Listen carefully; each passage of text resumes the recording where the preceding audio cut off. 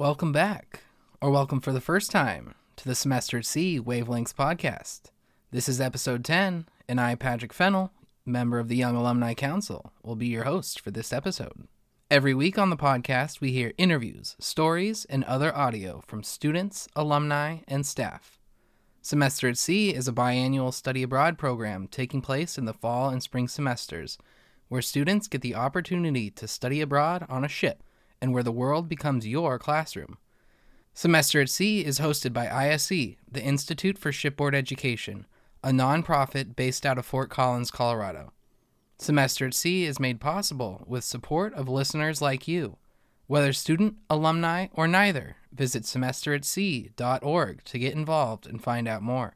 Check the description below for links. You can also find Semester at Sea on any of your favorite social media platforms, whether that be YouTube, Instagram, Facebook, on and on. Applications are currently open and accepted on a rolling basis. Donations are welcome and serve students the opportunity at experiences like you hear on this show. Now, today's first segment. We're changing the format a little bit this week. This week we only have one main segment. Our segment this week features Justice K.G. Balakrishnan. Justice Balakrishnan served as Chief Justice of the Supreme Court of India between 2007 and 2010. At the time of recording in the spring of 2015, Mr. Balakrishnan was the chairperson for the National Human Rights Commission of India. On the day of the MV Explorer's arrival in Cochin, Justice Balakrishnan spoke to spring 2015 voyagers about his career and the contemporary state of human rights in India.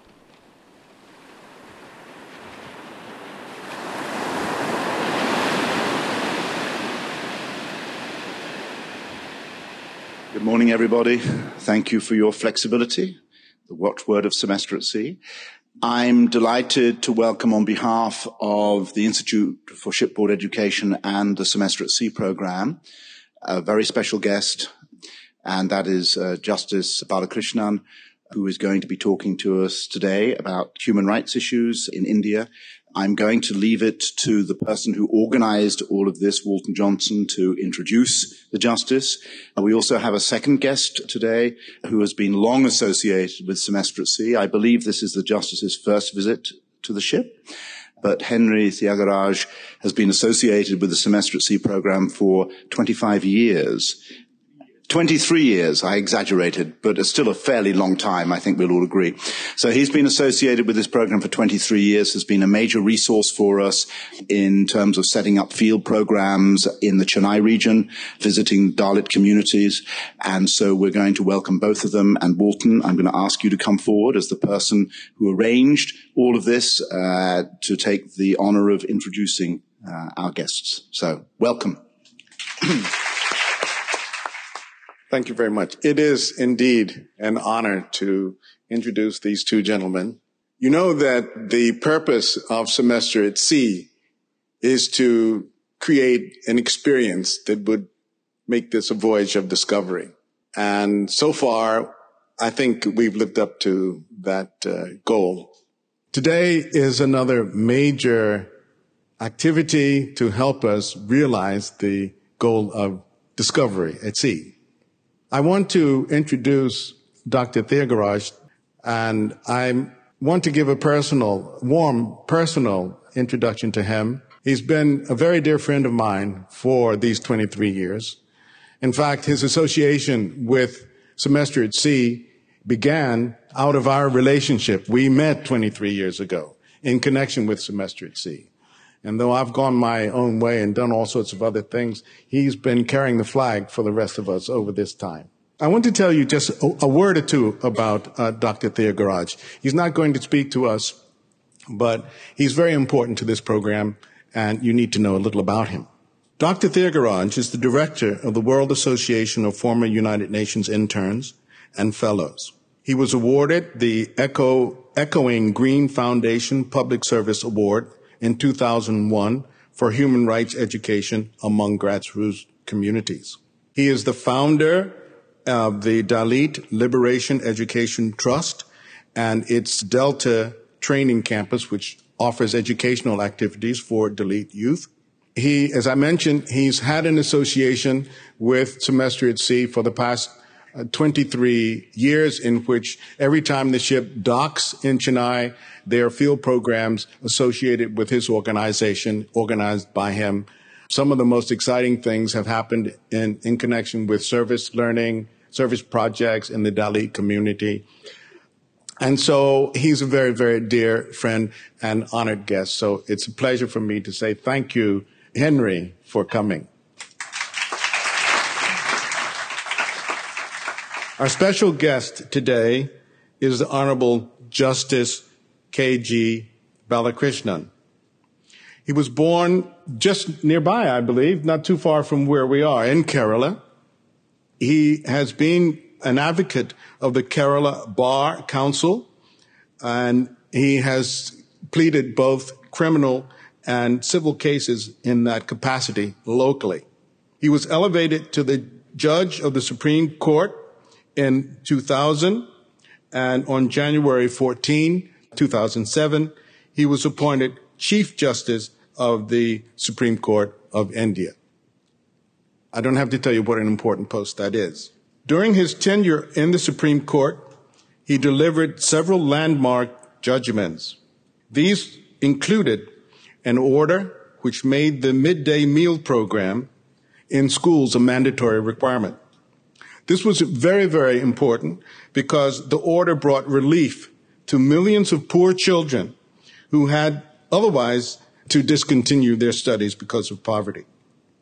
Justice Balakrishnan has been awarded honorary degrees by a large number of universities, so many I'm not going to mention them here. He was also awarded the first Sri Krishna Mellon Award for his fight against corruption in the judicial system and for his zeal in espousing social causes. Since 2010, Justice Balakrishnan has been the chairperson of the National Human Rights Commission. He's a visionary in India, and in this latest capacity, he's called upon the media and other important segments of the Indian community to increase its activities to eliminate human rights violations and to promote human rights awareness. It is a great pleasure that I would like to invite Justice Balakrishnan to come and talk to us this morning.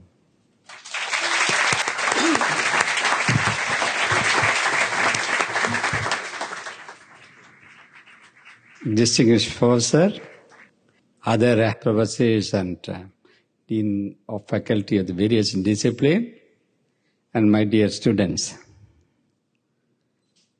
I feel greatly privileged to meet all of you, especially at Cochin.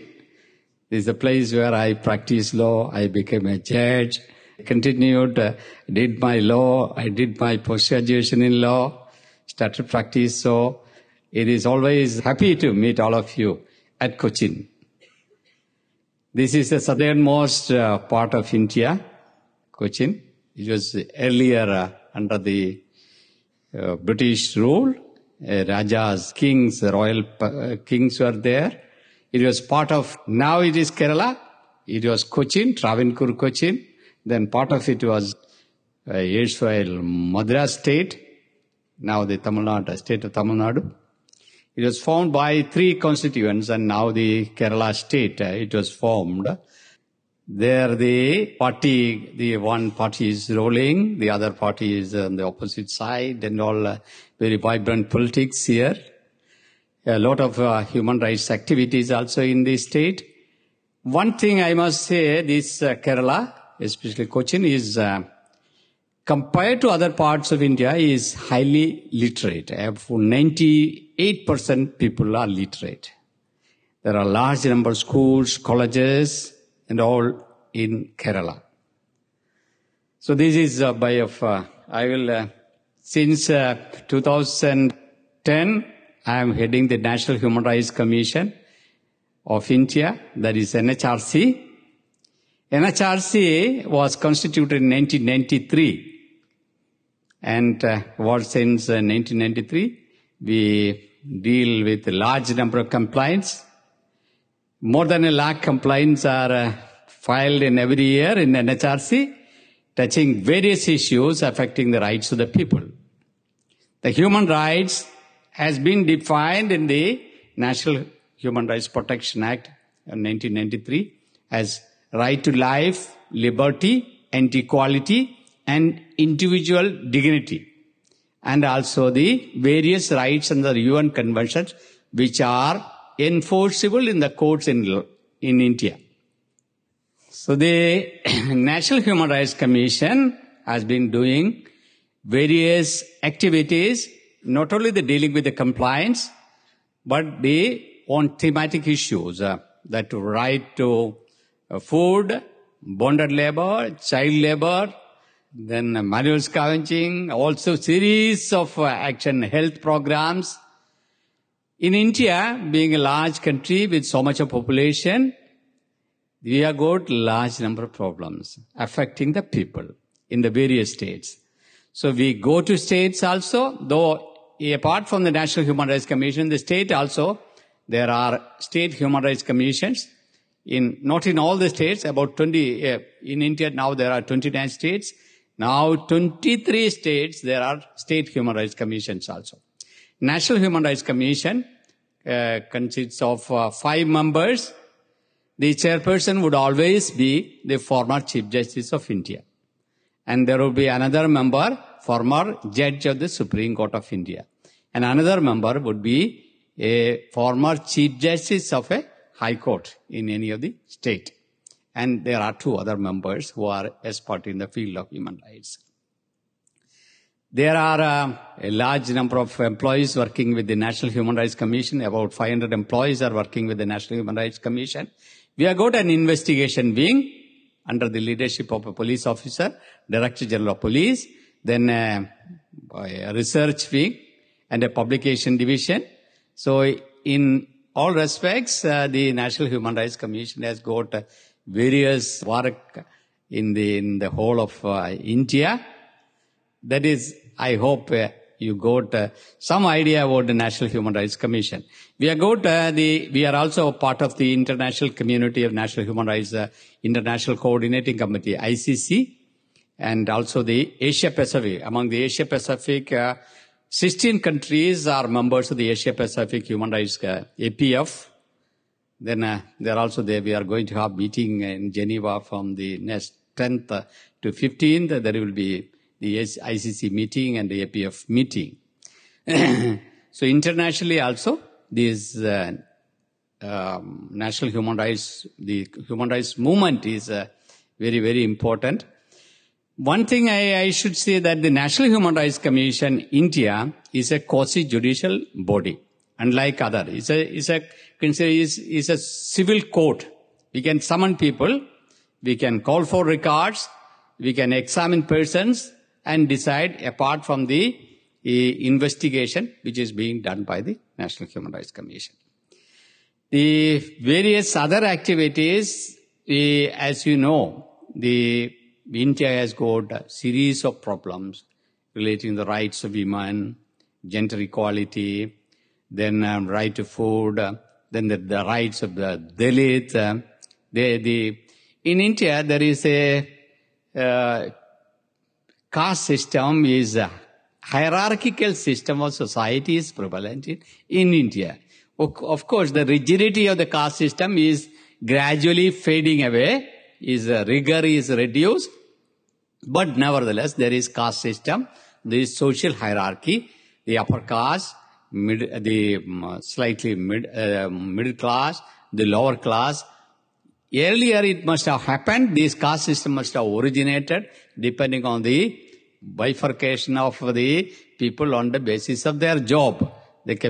Some people were expert in doing some job, but some people are doing in trade activities. Some were army, they're ruling the country. Some were priests doing the various works. So the Brahmanical, then Vaishya, Shudra, all these caste distinctions are there.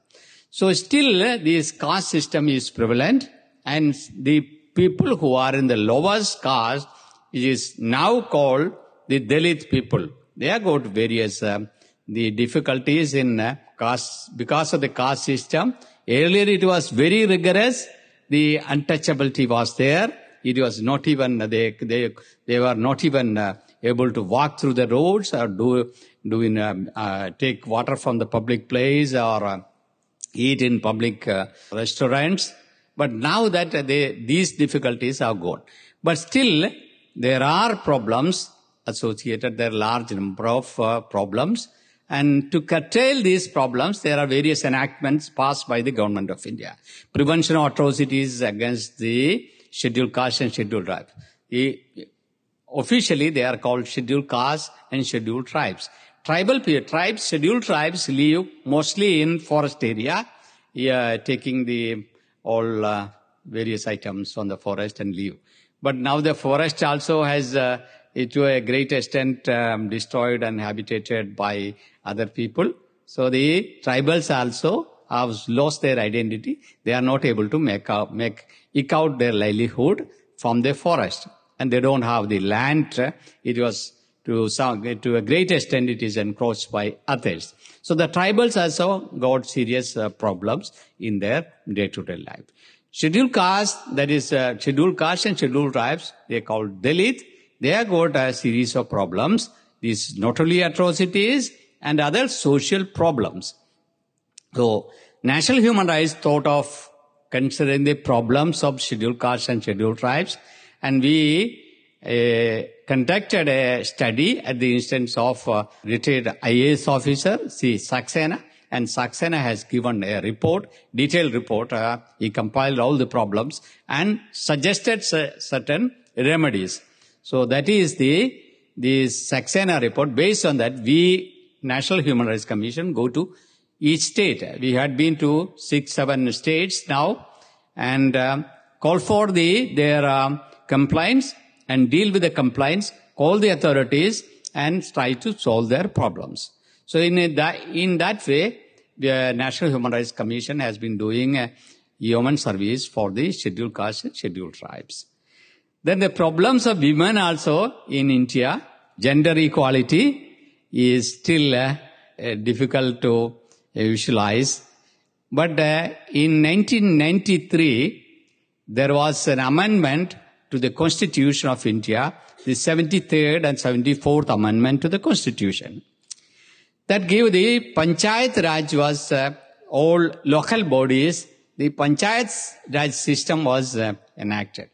In that Panchayat, the needs of the public would be decided by the local bodies. In some states, some countries, it is called the municipalities or county. All these you may be familiar. These municipalities are, we call the basic unit is called Panchayat, then the corporations, municipalities, and the district. That is. So in these local bodies, election, they are elected bodies, they are elected, and these elected bodies, 33% should be women. So in that way, in Kerala and some of the state of Bihar, Kerala and all, the women shall be 50% of the elected members of the local bodies should be women. So in that way, the 73rd and 70th. Not only that, many of the important activities which were done by the state was this was percolated to the local bodies. For example, running the schools, running the public toilets, all health programs, various small-scale industries. All these were done by these local bodies. So the Panchayat members or the district or municipalities members, they were all elected representative. 33% is as per the Constitution, it is a basic thing. This 33% would be women. But the women still, the National Human Rights Commission receive large number of complaints pertaining to the rights of women. Sometimes the police is not rape, assault, or sometimes the police may not register the case. We have got a large number of legislation, important legislations, but unfortunately, many of these laws are not properly implemented. That is the atrocities against women. We have got 498A, Domestic Violence Act. If any woman is assaulted and it is outraging the modesty of the... We also, as you know, in Delhi, there is a violent rape happened. Girl was assaulted by 4 persons. Now they have been convicted by the court. After that incident, it evoked so much of public interest. All the media, print and electronic media, rose in arms against this incident. Thereafter, on 3rd February 2013, the law was amended. The outraging modesty, which was 354 of the Indian Penal Code, it was amended, and 354 A, B, C, D was included in the Indian Penal Code. And not only that, the women hereafter, after this amendment, women shall not be called to the police station to record the statement as part of the investigation. As you know, investigation part, the women were used to be called to the police station, but now the police cannot call the women to the police station. And if any of these offences, and also the trafficking of women or any child or a trafficking has been made a serious offence in the Indian Penal Code, that amendment 370 and 370A was included. That was bodily incorporating the UN conventions. The UN Convention on Trafficking was almost the exact definition of that human trafficking was the transport, harbors, taking from one place to another for the purpose of exploitation. Exploitation is also defined almost in par with the UN conventions. For the sexual exploitation could be there, or there be slave, bonded labor, servitude, or any act for the similar to servitude, or the organ transplantation. All these are defined under 370 of the Indian Penal Code, that also.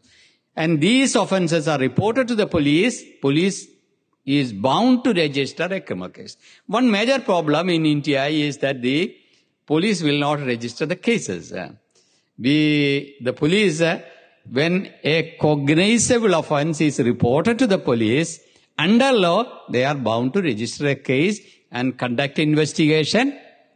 But unfortunately, some of the police officers feel that if we go on registering the case as per the report of the police or somebody coming to the police station gives an information, this is called the first information, then the police is, if it is a cognizable offence for which police can take cognizance and conduct investigation, then they are bound to register case. But they will not register case. If they register the case, the crime rate will go up, the statistics will go up, their administration of the law and order situation or the crime control is not properly managed. But now the law has been changed. They are bound to register the case. These are all intended to protect the rights of women, rights of children. But in spite of all this, and the police officer could be prosecuted for not registering the case. We get large number of complaints, but we also direct them to register case. And once the complaint is made to the NHRC, then immediately we get a report by the time it will be registered. But there will be delay. And as you know, in a criminal case, the delay in registering the case itself is a serious matter. The evidence is destroyed. The possibility of the real accused being convicted is remote. So all these problems are to protect the rights of women, rights of Dalit and all. Various enactment has been made. But in spite of all the legislation, as I said earlier, it is not effectively implemented. But the problems of these marginalized sections of people, that is the scheduled caste, scheduled tribe, women, children, old age people, their rights, they are to give social protection. For women, the literacy is very important. Their employment is very important. Women still, there is a gap between the male and female. The gap is more than 10%, more than 20, nearly 20% in some of the states. The male literacy in India is about 64.3, female literacy. In male literacy, more than 75% in almost all the states, except in Lakshadweep, Kerala and all, Tamil Nadu also fairly good literacy. Kerala, the good literacy was a fairly high range of literacy. There were a large number of missionaries who started schools in Kerala. From even 1850, 1840, the schools were started. So when the schools were started, the royal family also, they started schools. The just 5 kilometers away from the Maharaja's College, it was started by the royal family of Cochin. The hospital was started by the royal family. And although these, unlike, I must say, some of the North Indian kings who were going on constructing palaces and mansions, the southern, especially in Kerala, Cochin and Travancore, the kings were, we call benevolent kings. They were interested in the welfare of the people of this country. They started educational institutions, started hospitals. Even Trivandrum, most of the institutions were started by the royal family. Some of the even small, some industries were also started. It is very difficult to see in northern part of India. But the social problem of the women, the children are all to be approached from the social perspective. The literacy rate should be improved. The women and there is employment opportunities are less. In India, the entrepreneurial service, the banking system itself is not, accessibility is less for the women. When the education level is low, the accessibility to this banking system, start industry, and moving out of the house and do some work, it is all not very well accepted by the people. So there is always a drawback in that system. Then these are all the various problems which are faced by the Indian women. So it is to be improved. Those rights are to be improved. Then only the whole, we have seen series of problems in various states. The whole hospital system is not working. The NRSM program is not very well. We supervise some 25 districts, most backward districts in India. We are spotted, and in fact it was spotted by the UNDP, and we are our special rapporteur, the members of the commission, visit these districts and find out how the health program is working, how the education system is working. Series of welfare measures are there. People are not able to avail the benefits because of and some of the benefits are knocked off by the middlemen. That is, even one former prime minister of this country said 100 rupees, only 10 or 15 rupees reach the real people. After the government spend 100 rupees, 15 or 20 rupees reach the people. So now even subsidized, even directly giving benefit to the people has also been started.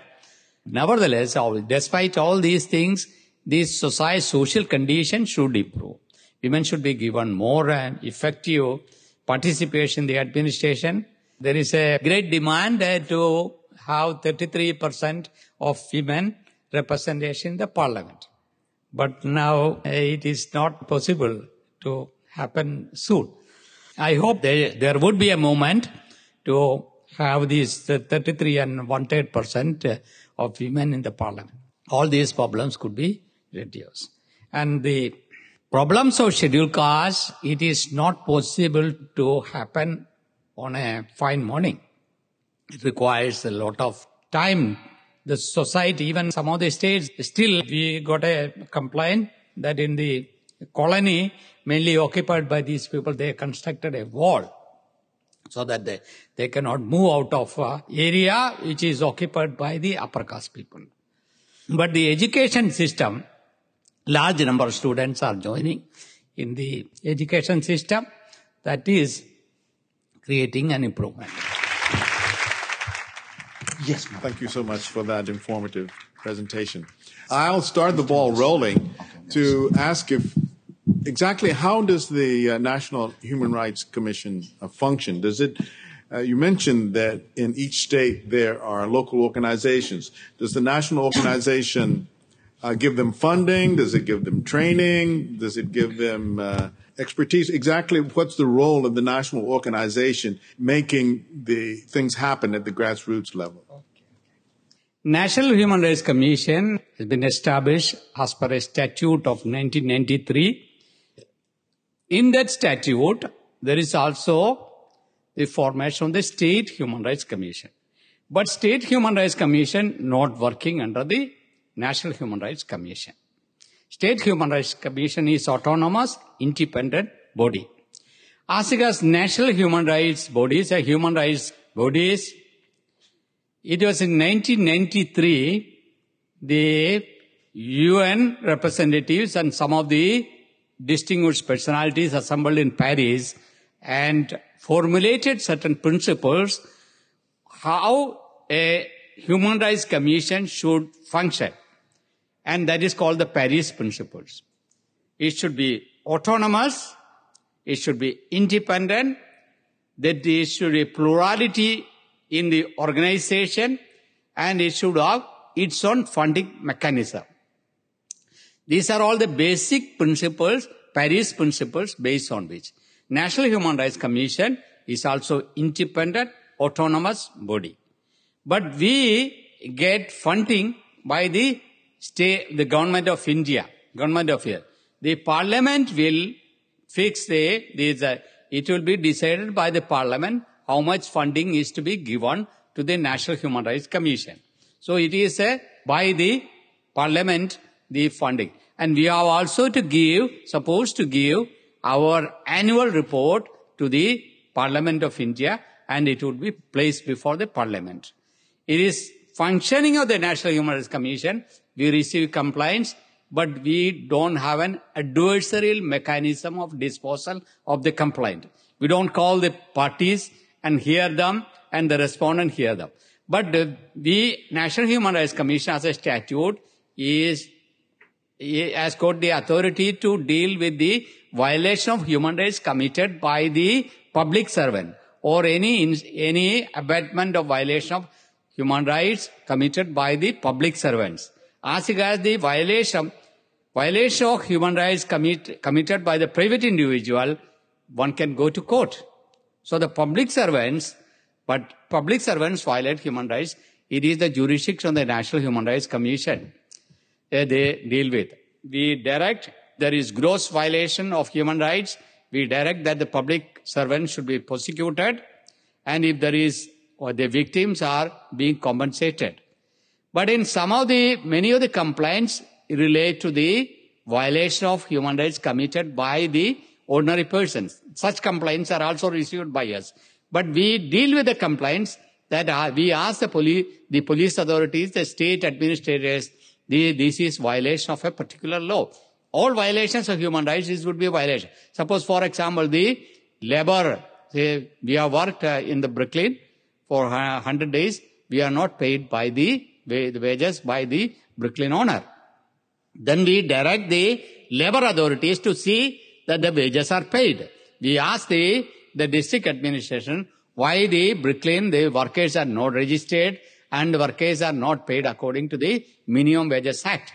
So there is a redressal mechanism for common men, even if the violation is done by the other people, private citizens or corporate bodies. Nowadays, the international corporate bodies are committing huge violations of human rights. Environmental matters, the series of the mining activities, then the pharmaceutical manufacture, all these huge violations of human rights by their treatment to the employees, there is human rights violation. They're dealing with the public, there is human rights violations. All these violations are committed by the corporate people, which is a internationally very, very important subject, which is often discussed by the National Human Rights Commission all over the world. The State Human Rights Commission also, it is independent body, state autonomous independent body. It is not working under the National Human Rights Commission. The State Human Rights Commission is funded by the state government. Hi, Chief Justice. Thank you so much for coming today. My name is Thaddeus Bryanson from Vanguard University. And what do you think is the greatest threat to human rights today? It is very difficult to grade the violations of human rights. For a person, Minor violation individually will feel if I am illegally detained, illegally arrested, or tortured, or anything, for us it is the greatest violation. So it is very difficult to say which is the greatest. We often say that poverty is the greatest violation of human rights. As far as women's rights in India, do women have the right to an abortion in the case of rape, or just the right to an abortion in general? I mean, what are the women's rights to choice in India? As regards abortion, there is a separate statutes, legislation in respect of that. It should be done at a particular period. It should be supported. It should be by the medical care. Actually, there is a large number of feticide or some sort of abortion. To prevent that, the law is made. But under certain medical care, it could be done. Under that, there is a separate statute for that. You mentioned that on paper there are a lot of things protecting people's human rights, but it hasn't really translated to the social sphere. So how do you go from having it on paper to making it happen in practice? Some of the rights have transformed into law. Many of these human rights, basic human rights, are not really protected under law. But gradually, by transformation, it will become serious rights. Even in the Indian Constitution, some of the rights are given in Chapter 3 of the Constitution. Right to life, liberty, equality, all given in the Chapter 3 of the Constitution. Chapter 4 of the Constitution, there are certain rights which are directive principles of state policy. These are the principles to be governed and followed in the matter of governance by the various states, governments. So the Part 3. But now the rights under Part 4 is transformed into right under Part 3 by the various judicial decisions. For example, education was not a universal education or a compulsory education was not a right under the fundamental rights. Now, it was only in the directive principle. Now the right to education, Article 21A has been inserted in the Constitution. Right to Education Act is passed. Then the state government is bound to have educational institution, basic facilities are to be. So the rights transformed into law. Various rights. Right to dignity it is a human right transformed into law, various rights. As I said, women shall not be called to the police station. It's a right to dignity is upheld. So various enactments are, so they gradually what is in paper, simple right, not only simple right, then there should be media should support, the public NGOs should support, social activists should come forward, the human rights defenders should act, human rights commission should work. All this, then only whatever rights it is in paper would become reality. That is the only way. The enforcement agencies, the enforcing authorities should be vigilant. So if they are not vigilant, the people should make them vigilant. I wanted to ask how the Indian justice system makes sure that people throughout India are aware of their human rights, because coming from South Asia, I feel like a lot of people are also just not aware of the entire set of rights they have. So would you rely, completely on NGOs or social organizations, or is awareness creation also a part of the justice system and the human rights organization? Justice system, especially we are more concerned with the criminal justice system. That is, the public participation is more. The civil justice system is between the parties. They will fight and decide the matter. Criminal justice system, the problem is only with regard, there is some delay in the Indian courts. There are delay in dispensation of justice. That is an accepted fact. Unless there are large number of courts, the delay will continue. There should be. The human rights are also protected by various laws, and the judicial system is also bound to protect the human rights. Apart from the National Human Rights Commission doesn't have the power. So always a recommendatory body. National Human Rights Commission throughout the world is a recommendatory body. Even though we You have the quasi-judicial powers. It is a recommendatory body. But fortunately, National Human Rights Commission's recommendations are followed and accepted by the state governments. So the judicial system also is bound to comply with the national human rights, the human rights violations, and if there is a violation of law, they have to do accordingly. Thank you very much. In conclusion, I want to say that the shipboard education is doing a marvelous job in global education and in making American students aware of the problems in the world. And I think they deserve the Nobel Prize. Thank you.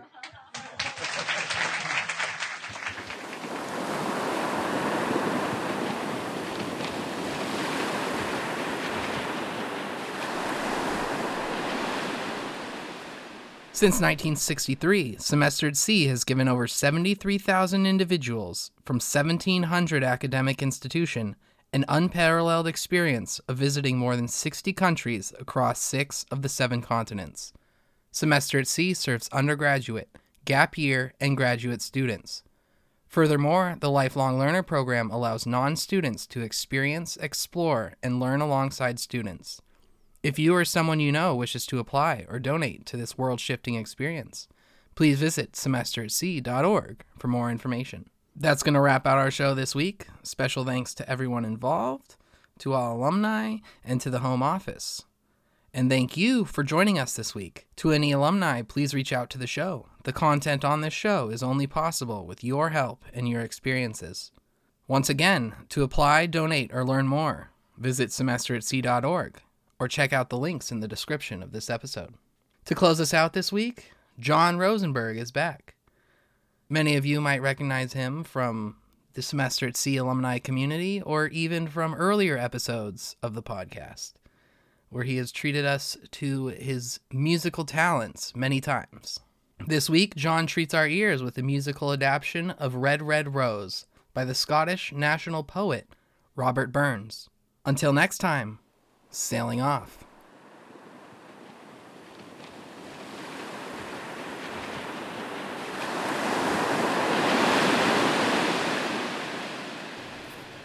Pick poets that have interesting lyrics. Robert Burns lived mid-1700s, died before the turn of the century, and wrote some really great stuff, as we all know. I found a poem by Robert Burns called A Red, Red Rose.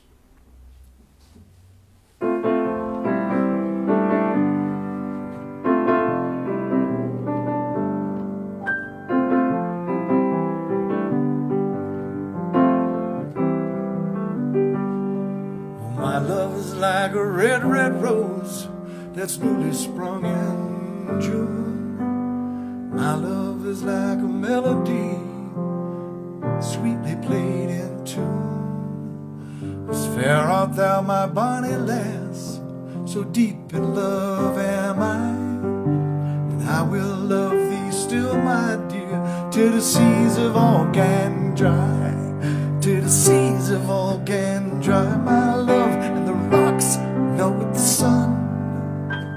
I will love thee still, my dear, when the sands of life have run.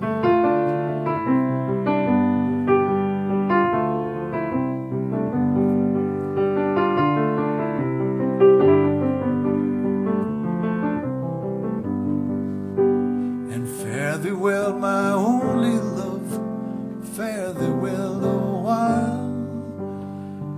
I will come again, my love, though it were 10,000 miles. As fair art thou, my bonny lass, so deep in love am I, and I will love thee still, my dear, till the seas of all can dry, till the seas of all can dry. My love and the rocks melt with the sun.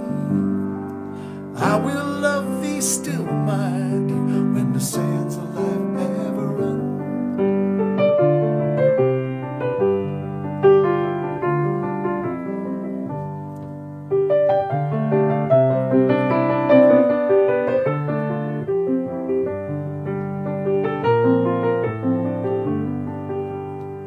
Through the sea